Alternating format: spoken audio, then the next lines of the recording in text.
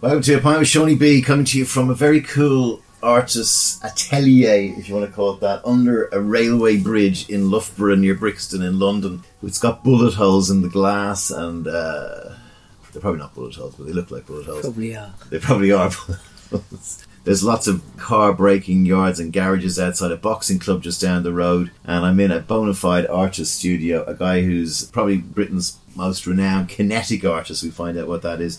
He's a sculptor, a collage maker. There'll be trains buzzing by right over our heads, so it's all fucking authentic, right? Welcoming to the podcast a guy called Giles Walker. How are you, man? I'm good, thank you. Tell me what a kinetic artist is. Well, fundamentally, it's a sculptor who makes his sculptures move. So downstairs is his workshop, which has got, like, just paint a picture for you. It's got, like, you know, mannequins that you would normally see in clothes stores that he's put motors into. If you go online and look up Giles Walker's website, you'll see The Last Supper. Talk to me about The Last Supper. Beautiful. Yeah. Sort of scary, dystopian kind of thing. The Last Supper was my version of The Last Supper, and it has got 13 robots sitting around a table, sort of in conversation. And then on the table there are these other much smaller figures, about 12 inches tall, up to no good on the table. A picture of how I saw religion in the 21st century. A kind of commentary on whether religion is a good education for young minds. We all know the answer to that, surely. Well, we don't all. That's the trouble. Not in Ireland. No, a lot of us do. Let's go down that rabbit hole, because what I liked about it is you have this thing about, like, imagine, I presume this is what you're saying, imagine how today's church ends up doing the Jesus thing. Is that in the future? It wasn't really it was kind of more like it was actually in the present, but it was like you have these sort of relics. The figures around the table were kind of like relics from the past of upholding this kind of like unreasonable belief that, you know, religion is a good education. And the sort of the little figures on the table were more like modern day humans, the results of that philosophy that they've imposed on us. And it's all pretty bleak. The sort of Judas figure in the piece, he was the accused. He stands there like he's a child figure, and it's like accused that he's done something wrong. Anyway, me and my wife had adopted a child, or were going through the process of adopting a child around that time. One of the things that they struggled with on our sort of adoption application was that we said we didn't follow any religion. And then I was thinking, so they think that's unreasonable, but then if I said I followed this religion where they believe in this God, all-seeing, all-hearing God who make you sort of rot and burn in hell if you misbehave, with that eternal damnation to would that be anyone better? Who questions my everlasting love. And then it's just got, and then I got into the thoughts of sort of like, you know, if I had said this is what my ideas on punishment are and to bring up a child, and I didn't put it in a religious context, they probably would have said no way, you know. Way, yeah. So that's sort of got all that sort of. I mean, at its core, it's lying to kids, and I agree with you that in a world where we have big fucking issues like the planet possibly dying and someone needing to go and fix it, and people getting inculcated at a very young age into what is clearly complete nonsense. Yeah. Revelation. There's no evidence that ever. Absolute madness is what it is. Yeah. But it sticks, because at the same time as building last, my mum was dying as well, and she wasn't a believer.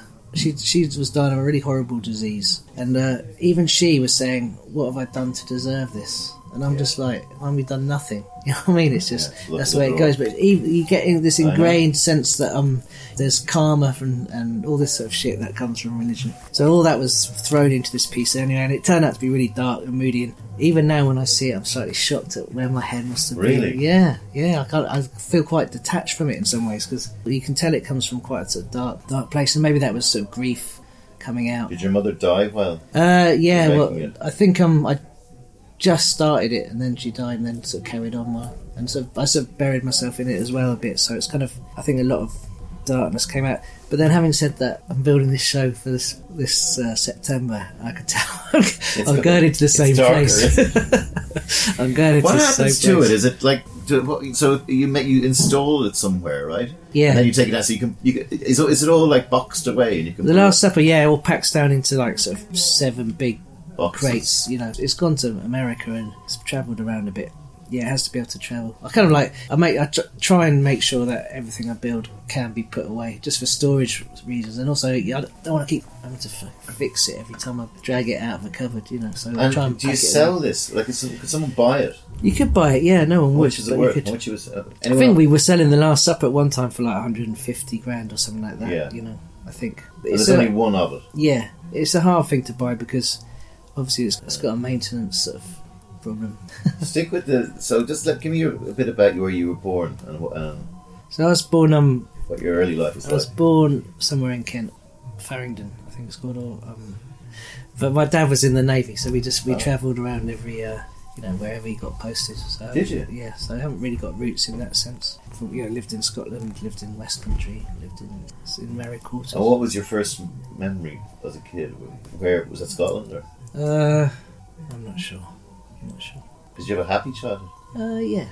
Yeah, to a degree. Yeah. And were you artistic in school? I wasn't allowed to do art at school. Why? Because when it came to A-levels, everyone agreed that I shouldn't do art, I should do something, so I did economics instead. Who did? Your parents? Parents and teachers all had a good gym work. Did you like art though when you were a boy? It was alright. I didn't, to be honest, I got into theatre, but when I went to college I did theatre. So I started writing, and that's funny enough, it all comes around, and now I sort of like these installation bits I do, the writing is a major part of it. So I've kind of managed to still keep that within my work, which is interesting. You're in performance. Yeah, and in some ways what I do is these kinetic installations is a kind of mechanical theatre anyway. I kind of build the characters, give them their roles, and I sort of write the piece. But what's interesting with sculpture is dialogue can kill it immediately. You know, you can kind of if you give too much away with dialogue, people get it straight away. It becomes repetitive, becomes really annoying. Yeah. So you have to be really careful to sort of like give enough. You have to sort of use the dialogue like a sort of soundscape, sort of different textures and stuff like that, and not really give much away. And The Last Supper is something funny enough I've seen loads and loads of times, and it still doesn't annoy me, the soundtrack, which is the hardest thing to do, is to sort of like make something give enough. You have to just use it like a sort of painting, the words. You want to get something out of it each time you listen and see it. Yeah.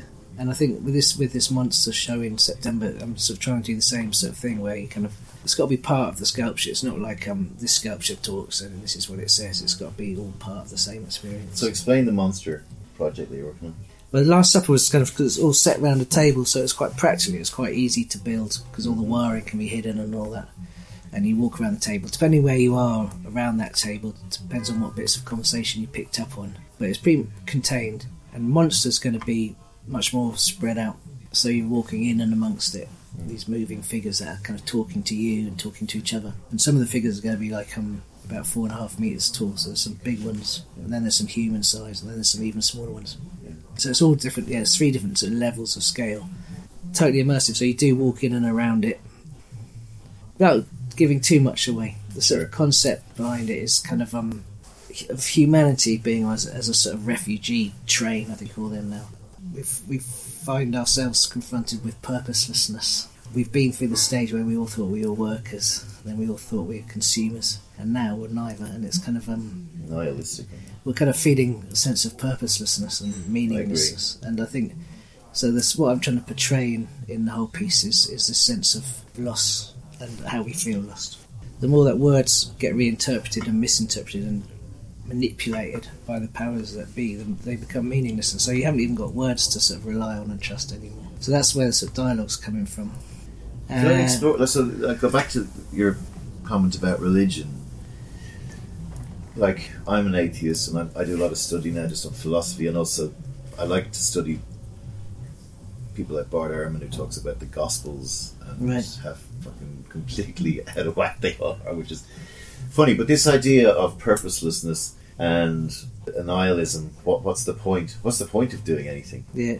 When you take religion out of society, I think that also breeds that in a way, because one of the things religion does give you is this structure bullshit of an afterlife, and that you'll see your dead granny again, and you know, it's totally that. And it's like, I've got the big figures in this piece, kind of the 4.5 feet. They're the sort of these man-made forces, right, that have gone rogue, that we've created. Religion, financial institutions, science to a degree. we've created these forces, and they're not following our commands anymore. And now they're controlling us. A combination of that, them going out of the control of the people who used to control them, and the fact that we now have more collective information through the internet stuff means that our foundations of our sort of human identity have been eroded. Yeah. One of them is a religion. Everyone's kind of clocking on that it's a load of bullshit, get to repress us, you know. Yeah. But it did give us purpose, and also people have realised that, you know, the fact that they're not workers anymore, which is another form of repression, but gave us purpose. And consumerism gave us purpose, and all those things are being eroded. Politicians who you used to think were kind of trusted leaders, you realise are also bullshitting you. So yeah, we haven't this buzzword post-truth that everyone talks about, which implies that there was a lovely history of truth, which is actually complete bullshit as well. Yeah. So the people who use the word post-truth tend to be the people who have exploited us and they're trying to make out that we're in this era of post-truth now, but we've been telling the truth, which is bullshit as well. Yeah. So postmodernism. Well, it comes from postmodernism. Right. You know, the post-truth is pretty much been shown to be bullshit as well. Yeah. Post-truth tends to sort of imply that, you know, you can now say what you want because you can back it up by saying that's my point of view. That's kind of so it is like postmodernism. Okay. I think where it comes from is people like Trump and Putin who they want to own truth. They will lie and say I wasn't there, even though someone's got a video of them there. But that's because they want to be able to say I wasn't there, and I'm so powerful. You have to fucking believe me, you know. And we're recording this podcast just as the time was. I'm hoping the noose is starting to tighten around Trump. Manafort's just been put away for 7 years, and it was really interesting when Manafort was put away in 2 different courthouses for financial crimes, and his lawyer came out every time and said, "This just shows there's been no collusion with Russia." Right? He wasn't even on trial for that. No. I mean, that's a good example, right? Where you just keep banging the same bullshit drum, and everyone kind of listens. That, you know, and that's another sort of trick of post-truth. They just tell the same lie over and over again, even though people are disproving it. They just keep saying, and then it becomes fact. It's like the anti-Semitism thing against Jeremy Corbyn. It's like absolutely based on fucking nothing, and yet they keep on banging it. The media establishment keep on repeating it, and now it's he's throwing enough shit at the wall. Yeah, stick, and that's been this government's fucking trick all along, isn't it? Brexit, etc. Let's not. Thoughts on Brexit? Let's not go there. No. Let's not go there. Angry? No. Yeah, I am. I'm angry, but I'm not surprised either. I was reading this great book, John Higgs. He's written a book called Watling Street. He's written loads of books. Really good one on KLF, by the way. Right. Brilliant. Okay. And he's. We'll put links to this. He's very clever man, and he's very good at connecting sort of politics, art, and science all together. And he was saying about divisions, you know, like are you Remain, are you Stay, are you Gay, are you Straight? And he just gave this whole list of are you North, are you South, are you driver and non-driver, are you blue collar, white collar? You know, and he just all these dividing lines. And then actually what you realise is a bit of a bigger picture. There's no divisions because everyone's fucking divided from someone else in a different way. And it's like I think that Brexit's been caused by politicians whipping unhappy people because they fucked them over into something really sort of unsensible. There is a danger with all the sort of identity politics or whatever, and I'm this and you're that, and I'm you know it's quite dangerous, I think, because totally dangerous. Because well, you look at say the gay movement or the black movement in America particularly, that's really important, right? That there's no racism and that we're not fucking homophobic. But then it starts morphing into this, you know, I need a special. There was a thing in America where there was some guy in an office who identified as a furry or a fluffy or something, right? And he was pissed off that there wasn't a cat litter in the men's toilets, right? Yeah. And he's going to HR about this. Yeah. It's like, please, at what point do you say enough is enough? It's funny. There's another thing he wrote in that book was actually he's talking about royal family and how they were German, weren't they, from Bavaria, and how they suddenly decided they wanted to be English and called Windsor. And it's suddenly like he associated it with transgenders. You know, so we go, I want to be called a man now. It's like royal family suddenly going, I want to be called English now. Yeah. And it happened, and we all towed the line politely. I mean, I'm all for transgender, but there's a new thing out now. If you're a male who doesn't fancy a transgender female who happens to maybe have a cock, you're considered to be transphobic. Come on, lads. Yeah, no, ladies, sorry. People always push it, isn't it? How does something like Monster come about? Do you have the idea? Does someone say, do you want to put a thing on? But it's expensive. Where does the funding come from? We're doing a crowdfunder at the moment, yeah. Okay, I'll put some money. Yeah, there's a link at the blurb of this podcast. Go on to it and give him some money, because really. I've seen the sort of setup. You have to put a fucking motor and... That is the trouble, and each motor costs about 50 quid, and you think how many motors there are. And that's, anyway, it's a really expensive business, that's why I can't really do it that often. But we're doing a crowdfunder for this one, and we won't get all the money, but we'll get enough to make it happen. Yeah. The trouble is, you've got to store it afterwards and all that sort of stuff. I wish I was a painter. So much easier. And so where is it going to be on? It's going to be on in a old warehouse in Deptford. 10 days it's going to be open for, Okay. And then try and find somewhere else for it probably later. Yeah, it's going to be great. Paul from, do you know Orbital? The band Orbital? Yeah, he's going to do the music for it. That will be in August? September the 12th, that is. September the 12th, okay. And so, go back to your timeline. You're in school. You're not. How did the art side of you develop? Then you weren't allowed to do it in school. I kind of left college, concentrating on writing scripts, Screenplays. Yeah, and then the summer I got my degree. I was living on the Isle of Dogs, and the Mutoid Waste squatted the yard right next to my house, and I needed some electricity to fix their generator. So we ran a cable from my house, and so I got to know them, and they were going to Berlin. This was 1989. Okay, so explain. The Mutoid Waste Company is a collective of... It was about... performance artists, would that be fair? No, sculptors. Sculptures, it was definitely sculptors. And old cars and metal work. Scrap artists. Scrap artists, right. And they were kicked. Were they kicked out of England? Or Well, what happened was so the idea of Mutual Waste was we used to build sculptures out of scrap. We'd squat a warehouse, build sculptures out of scrap, have a big party, make some money, and then do it again and then again. And what happened when the acid house scene came along, it became harder and harder to squat warehouses because people were squatting them just for the weekend and having a party and going. And in the end, the police just pretty much wouldn't let us squat anywhere else, and that's where we lived. We all lived in vehicles which you drove into the warehouses and stuff.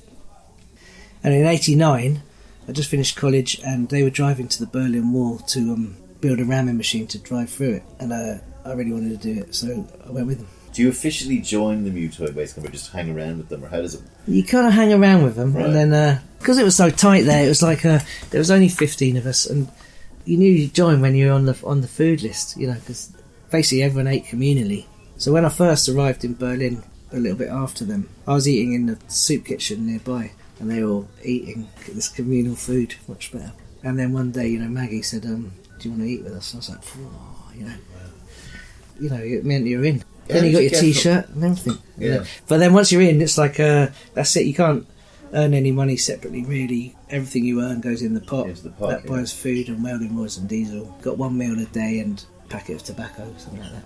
And that's what it was. I'm trying to work out how you go from kind of, I'm not going to say it's wrong, but it's such a different way of living. How you go from college and did you have a rebellious alternative streak in you all through your life? Yeah, no, it wasn't that divisive. It wasn't that big a jump. I kind of already I had a caravan in a traveller's site in Winchester, and I was going down there every weekend, and I was parked up with these people called Wango Riley's Travelling Circus, and they were the guys who supplied stages to all the free festivals. Whenever there's a free festival, they turned up. So I was parked up with them and sort of helping them put up stages. So I was all part of that new age traveller scene anyway. Carny kind of lifestyle. Yeah. What did your family think of this sort of lifestyle you chose? They're interested. They're interested. Like in your dad was, who went from place to place with the Navy. Right? Also, he's an engineer, so he was interested in the sort of mechanical side of things as well, and sort of, he likes that side of what I do. Yeah. So it wasn't a big jump. But what was mad was that once we got to Berlin to build this ramming machine, they'd stopped the shoot to kill policy, so that's why we were doing it, because we knew we wouldn't get shot. But did you ever go to Berlin when the war was up? No, not when the war. I mean, I've been. It was intense. Checkpoint Charlie, and then even today you can go into East Berlin and go, "What the fuck just happened?" But it was really intense then, because you could just look over the wall and you could see these houses of people living in a completely different world. And we were building this ramming machine in the bushes, and there's a sort of lookout tower on the other side, and they gradually sort of clocked on that something was happening. We were building it on this old disused railway where there were doors still in the wall, And one day the doors opened and all these soldiers came out, and told us to start antagonising the East and stuff like that. And anyway, in the end, it got too heavy. We were getting more hassle from West German police as well, so we stopped the ramming idea, and we just built turned the ramming machine into this big sculpture that we pushed right up to the wall, and it was sort of leaning over. Anyway. And then so were you there when it came down? No, but then we left, went back to Holland, and then 2 weeks later it came down. No, 3 weeks later. You could have rammed it then. Yeah, we could have, but then probably would have been one of the most iconic images. It could have been amazing, or it could have delayed it, or whatever. Could have. And so you had East German soldiers giving you shit or looking at you, and no, they came out. They came onto the. There's a good somewhere on YouTube. There's a good clip of them opening the doors and coming out. Yeah, and what's mad is we could have done it, and maybe it would have brought it down. Then it would have been like, what?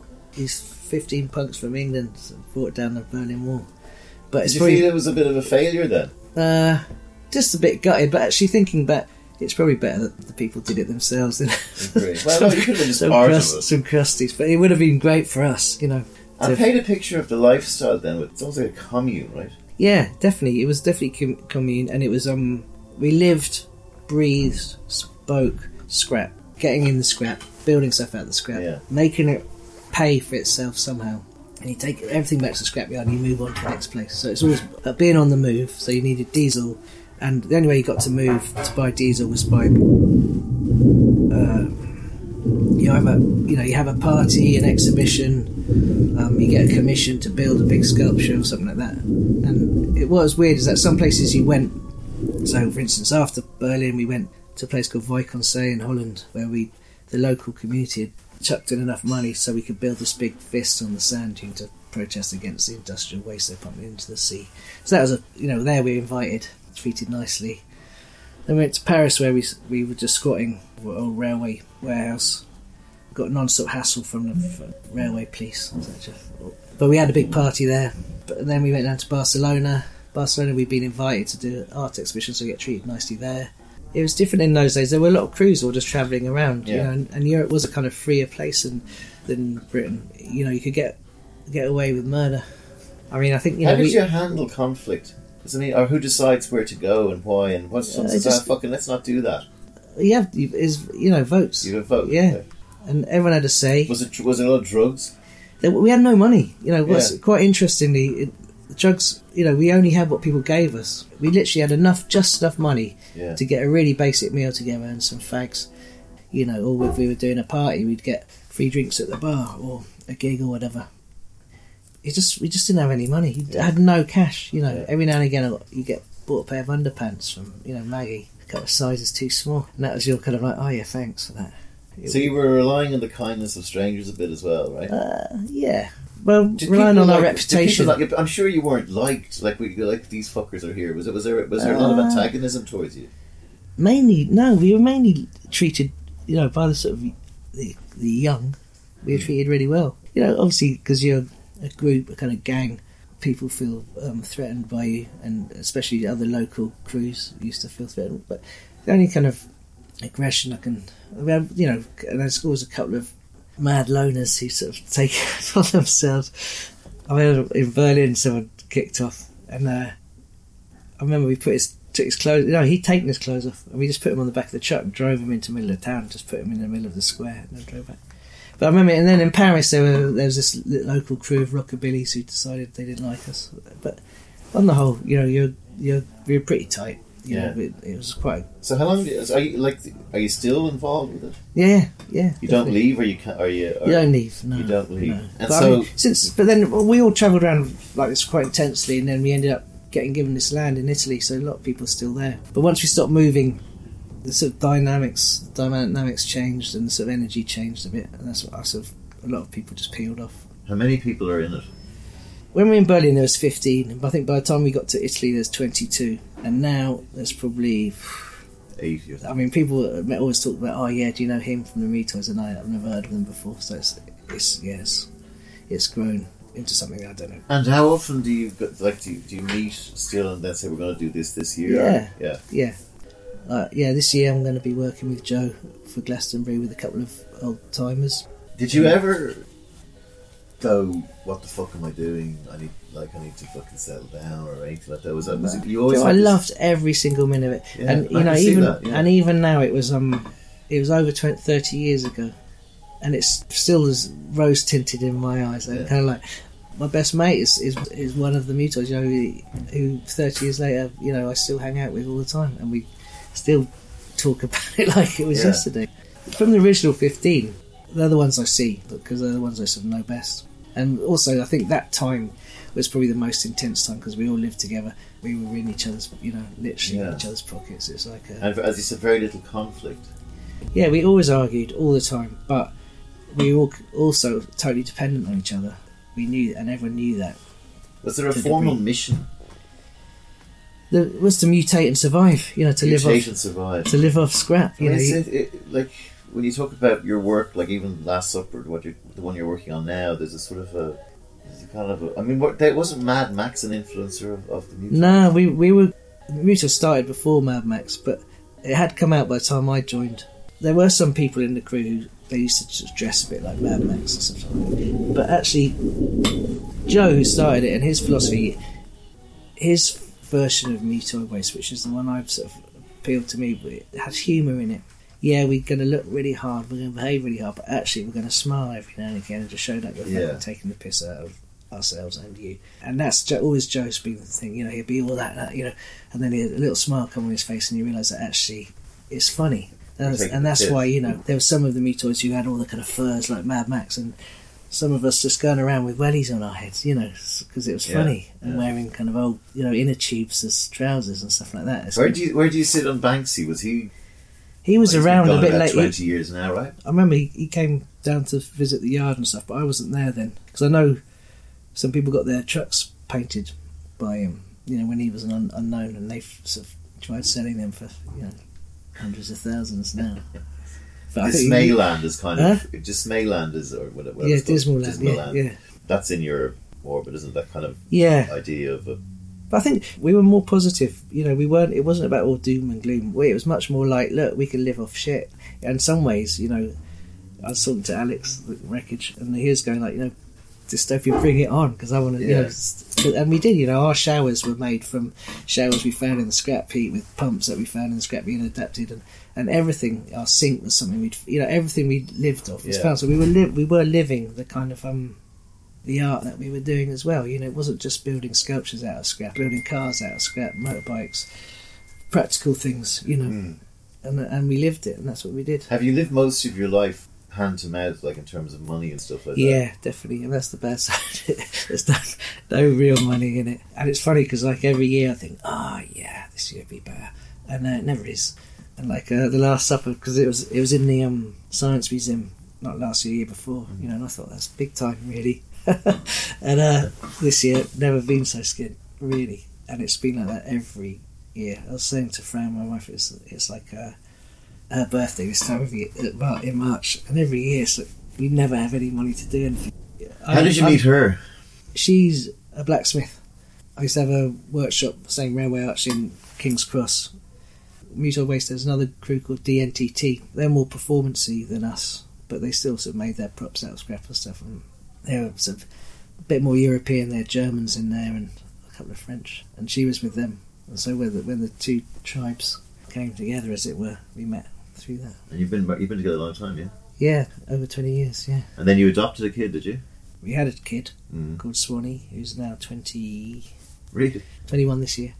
And then we adopted another boy called Jack, who's now... And what's Swanee doing? He's doing graphic design in Manchester Uni. Right. And what does he think of you? It's funny because he was really uninterested. He was always around them because we always sort of were working at Glastonbury and stuff like that, but he wasn't particularly interested. But now he's realising more and more what it is about and interests him more, I think. Yeah. Amazing.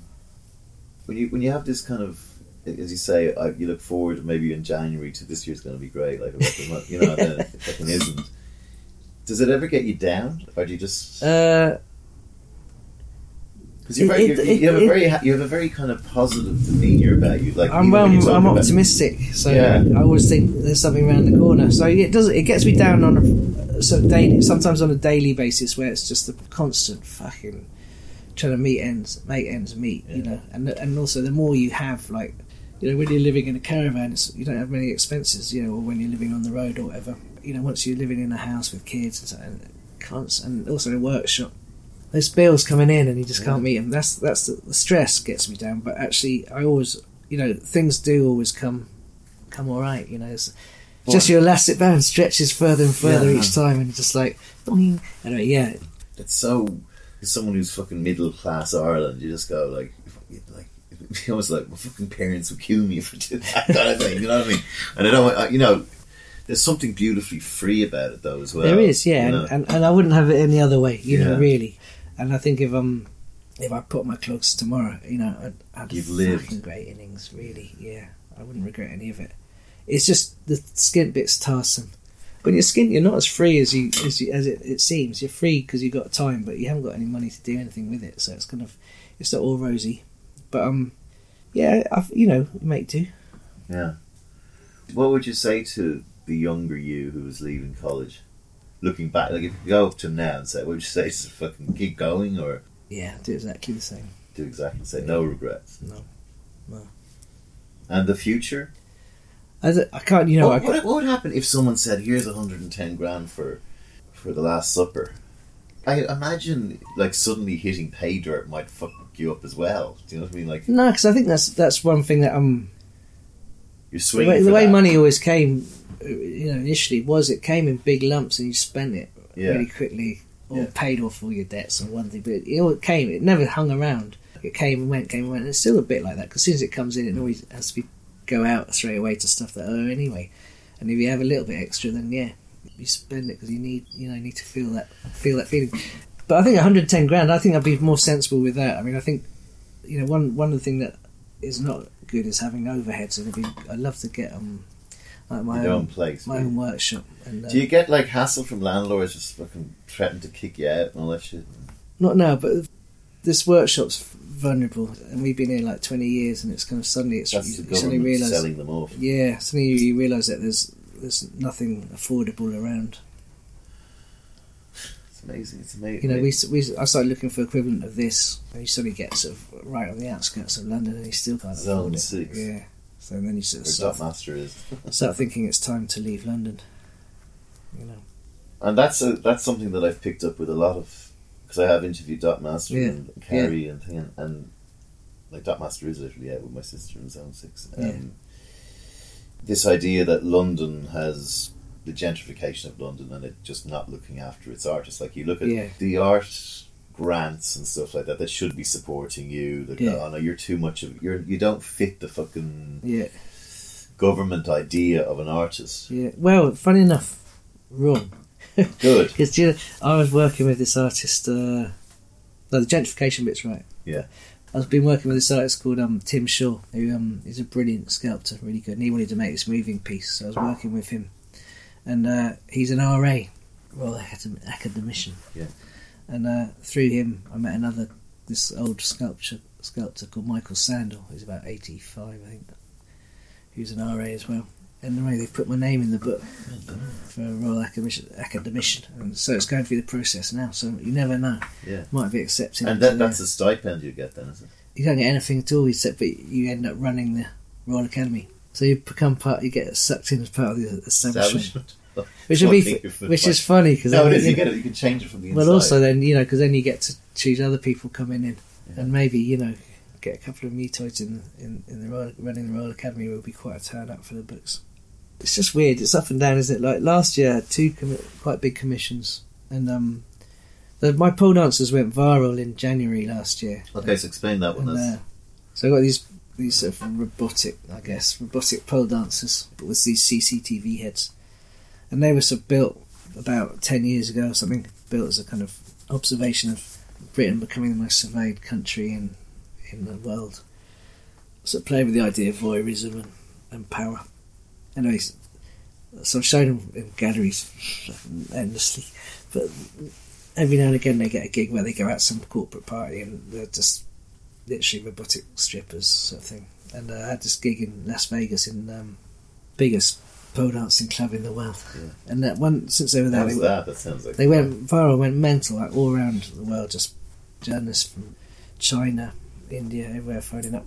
Anyway, so they went viral, and since then had some good commissions. So one was for a Chilean stand-up comedian. He wanted this female robot he could talk to and answer, so that was good. And then the other one was for a sex bot for this porn site. I should not say what it's called, but yeah. And I said no, because I thought, I'm not going to get dragged into that. But that grubby area. He kept on upping the money, and I tell you, I've never been paid so well for a job, and that is where the money is. Is important. So yeah, I did it in the end, thinking everyone has their price. It would pay for my next show. Exactly. Normally, you're sort of building the robots on quite a tight budget, but they had so much money, and they threw it at that I was actually able to experiment with new techniques and everything like that. So it was a good earner and a good learner for me as well.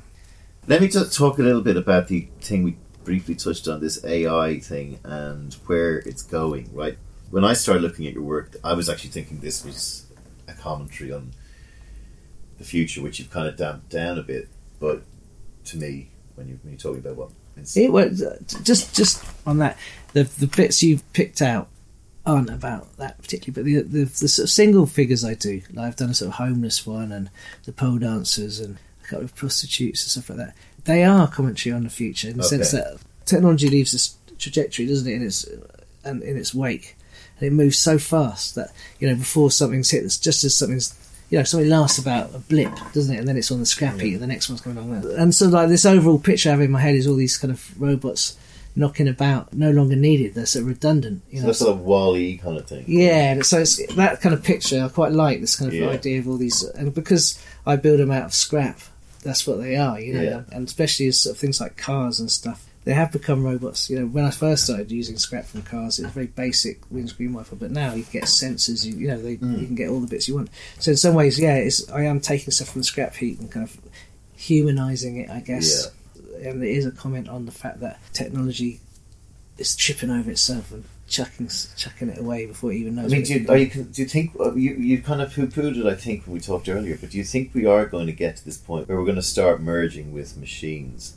We already are, so medically in some ways, aren't we? Yeah. But I think with the sort of droids, the sort of humanoid robots, we're much further behind than they'd like you to think. And it's quite funny. Like for the Science Museum robot exhibition, I had to do a replica of the first ever humanoid robot to come to England, built in England, which is about 1930 or something. And they had this robot that stood up in front of this crowd, gave a speech, could answer questions from the crowd. There's all guys behind the curtains. Yeah, they're still fucking doing it now, but just a bit more sophisticated. When I can't remember what that robot was, Sophia. Yeah. When she did that talk on television to all those sponsors, she made out she could joke, and it was all fucking scripted. It was obvious. I was sitting watching it with these two AI geeks, who do AI, and they were just going, that's scripted. You can, and it was all scripted. So they're doing exactly the same thing because they're desperate for money. They want people to keep backing it, thinking they're going to hit the great, the robot you could shag, the robot who will do your wash. They're desperate for the cash, so they make it sound like they're just on the brink, but they're not. They're still putting the same tricks as they were in the 1930s. That's on the humanoid side of things. I think on the AI side, sort of, as in some machines, I think we're already merging with them really, and that's where it'll go. They're building robots now that will survive a long time after human beings. Yeah, things like Westworld. Yeah, do you like that? I did like it. I did as well. Yeah, I thought it was clever. It was very disturbing though, because of the fact that it draws out man's basest. Yeah, I'm going to fuck and kill, basically. Well, you had that on one side, and then you had on the other side, like, what is it that makes us human? And what's it called? The Turing test, is it? Yeah, the Turing test, and also there's something like the value of the uncanny or something, which is something like when a robot becomes so human, it's uncanny. I think is what it is. Okay. We change our behaviour towards it, or something like that. Okay. So the disturbing thing about sort of Westworld to me is like I could actually imagine a situation where people will go to a theme park and you may not know. I mean, it was full of holes. I thought. I mean, it was like how do you know which one to shoot, and how do you not get damaged yourself, and why can't someone stab you with a knife? And all there was lots of issues with it, but it was really deeply contemplative. Yeah, but it had some great bits in there. Yeah. And then there's also the ethical issue of robots there's a great line which is, if you ask a robot to, or you ask a computer to make a cherry, right? Yeah. And a robot will go through every option available to make a cherry, including blowing up the world. Yeah. Right. So, Right, okay. so there's a whole list of possible ways of making a cherry, including what happens if I blow up the entire planet. It's a bit like what you were saying about the truth thing and the post-truth argument, where it's going unchecked, right? So there could be an Ozymandias version of you up in Greenland who's building a fucking army that's just going to try for world domination, and no one's going to kind of cop them. I mean, do you...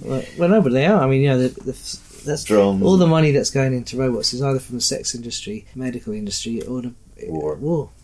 That's where all the money is, and that's... I was talking to someone recently about the fact that for the first time in my life, I'm kind of glad I have a sell-by date. Do you know what I mean? How do you view the future? Like, you've got a young kid who's 20 and another one who's younger. Sounds so... It's, we thought it was complicated being a kid. But imagine how complicated it is now. Are you pessimistic about the future? Like deep future, 20, 30, 40, when we're gone? Climate, etc. Pessimistic. I think, without thinking about the catastrophe and all that, that's not what gets me. I think when it ends because it's going to end anyway. What gets me is the blandness that's seeping in. Well, not seeping in, it's gushing in, this sort of blandness where everything gets covered in this sort of blanket of shite. Beige. Yeah, it's just... And I was in Westfield shopping centre the other day because Jack wanted us to go and play crazy golf for his birthday. That is a sign of the future. The bland, the lighting, the shop fronts, everyone walking around in a daze with their shopping bags. It's just... That's the terrifying bit. It's before the catastrophe comes. How far is it going to go down that road where no one really gets any enjoyment out of anything natural? In many ways, we're robots. Consumers. We're robotic consumers. But the positive nature of that is I think there's always going to be a crew of people that can take the piss out of it, can fight against it, won't toe the line, you'd hope. I mean, in the 1930s, 1950s, life was pretty bland then in a funny kind of way. You know what I mean? But there were no good old days, were there really? No, there's always a crew who kind of saw their way through it and laughed at it. Right, It was great talking to you, mate. Good to talk to you too. I will be pledging myself 200 of your finest English pounds to your monster mate, thing thank you today. Very much. Thank you very much. And I would ask anybody else to follow the link at the bottom, because it's guys like Giles who we need around, and we need to make them, feed them, and make sure that they can make their art. Play us out with one of your songs and tell us what it's about. Okay, this one's going to be called... I'm trying to remember a song. This one is called "Stop That Misbehaviour," and it's a song about neighbourhood watch. And the band watching you, watching us, watching you. The band is? The band's called Ruby Throat, and we are online somewhere. But you have to. Do you remember that woman from Daisy Chainsaw? Anyway, they were quite big in the 80s or 90s, and she started her band called she's called it Ruby Throat as well, which is a shame because she's a lot more prolific on the internet than we are. And so not the female. So it's not the female folk singer. It's the Ian Jury Ruby Throat. Thanks for being on the show. Thank you very much, Sean. Great.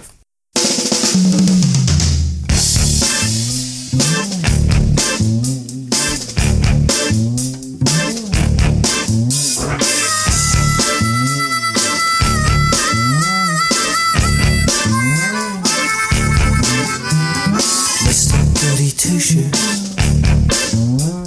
you know you're gonna lose. Life just ignores you. You can't ignore the booze.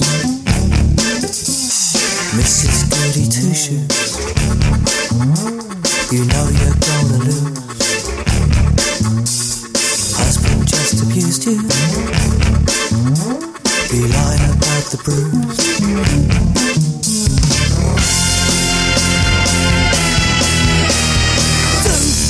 Favour, have a word with my neighbour. Turn the noise down. Stop that business. misbehaviour, you naughty little neighbour. Stop that misbehaviour, you cheesy little quaver. Stop that misbehaviour, stop that misbehaviour, stop that misbehaviour, you dirty little neighbour.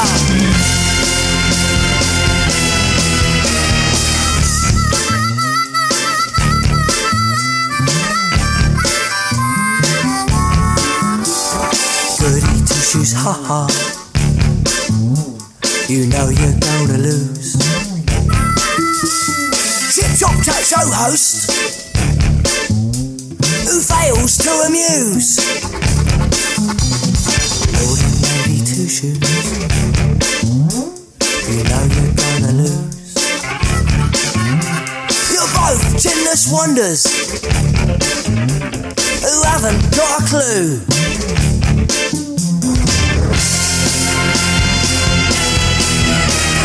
Do me a favour, have a word with my neighbour.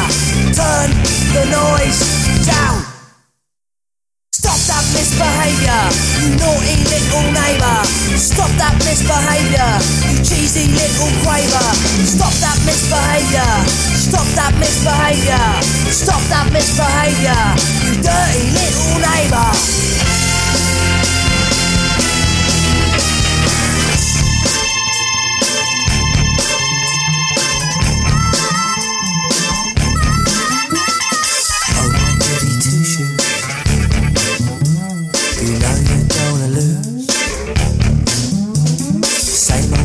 Saga,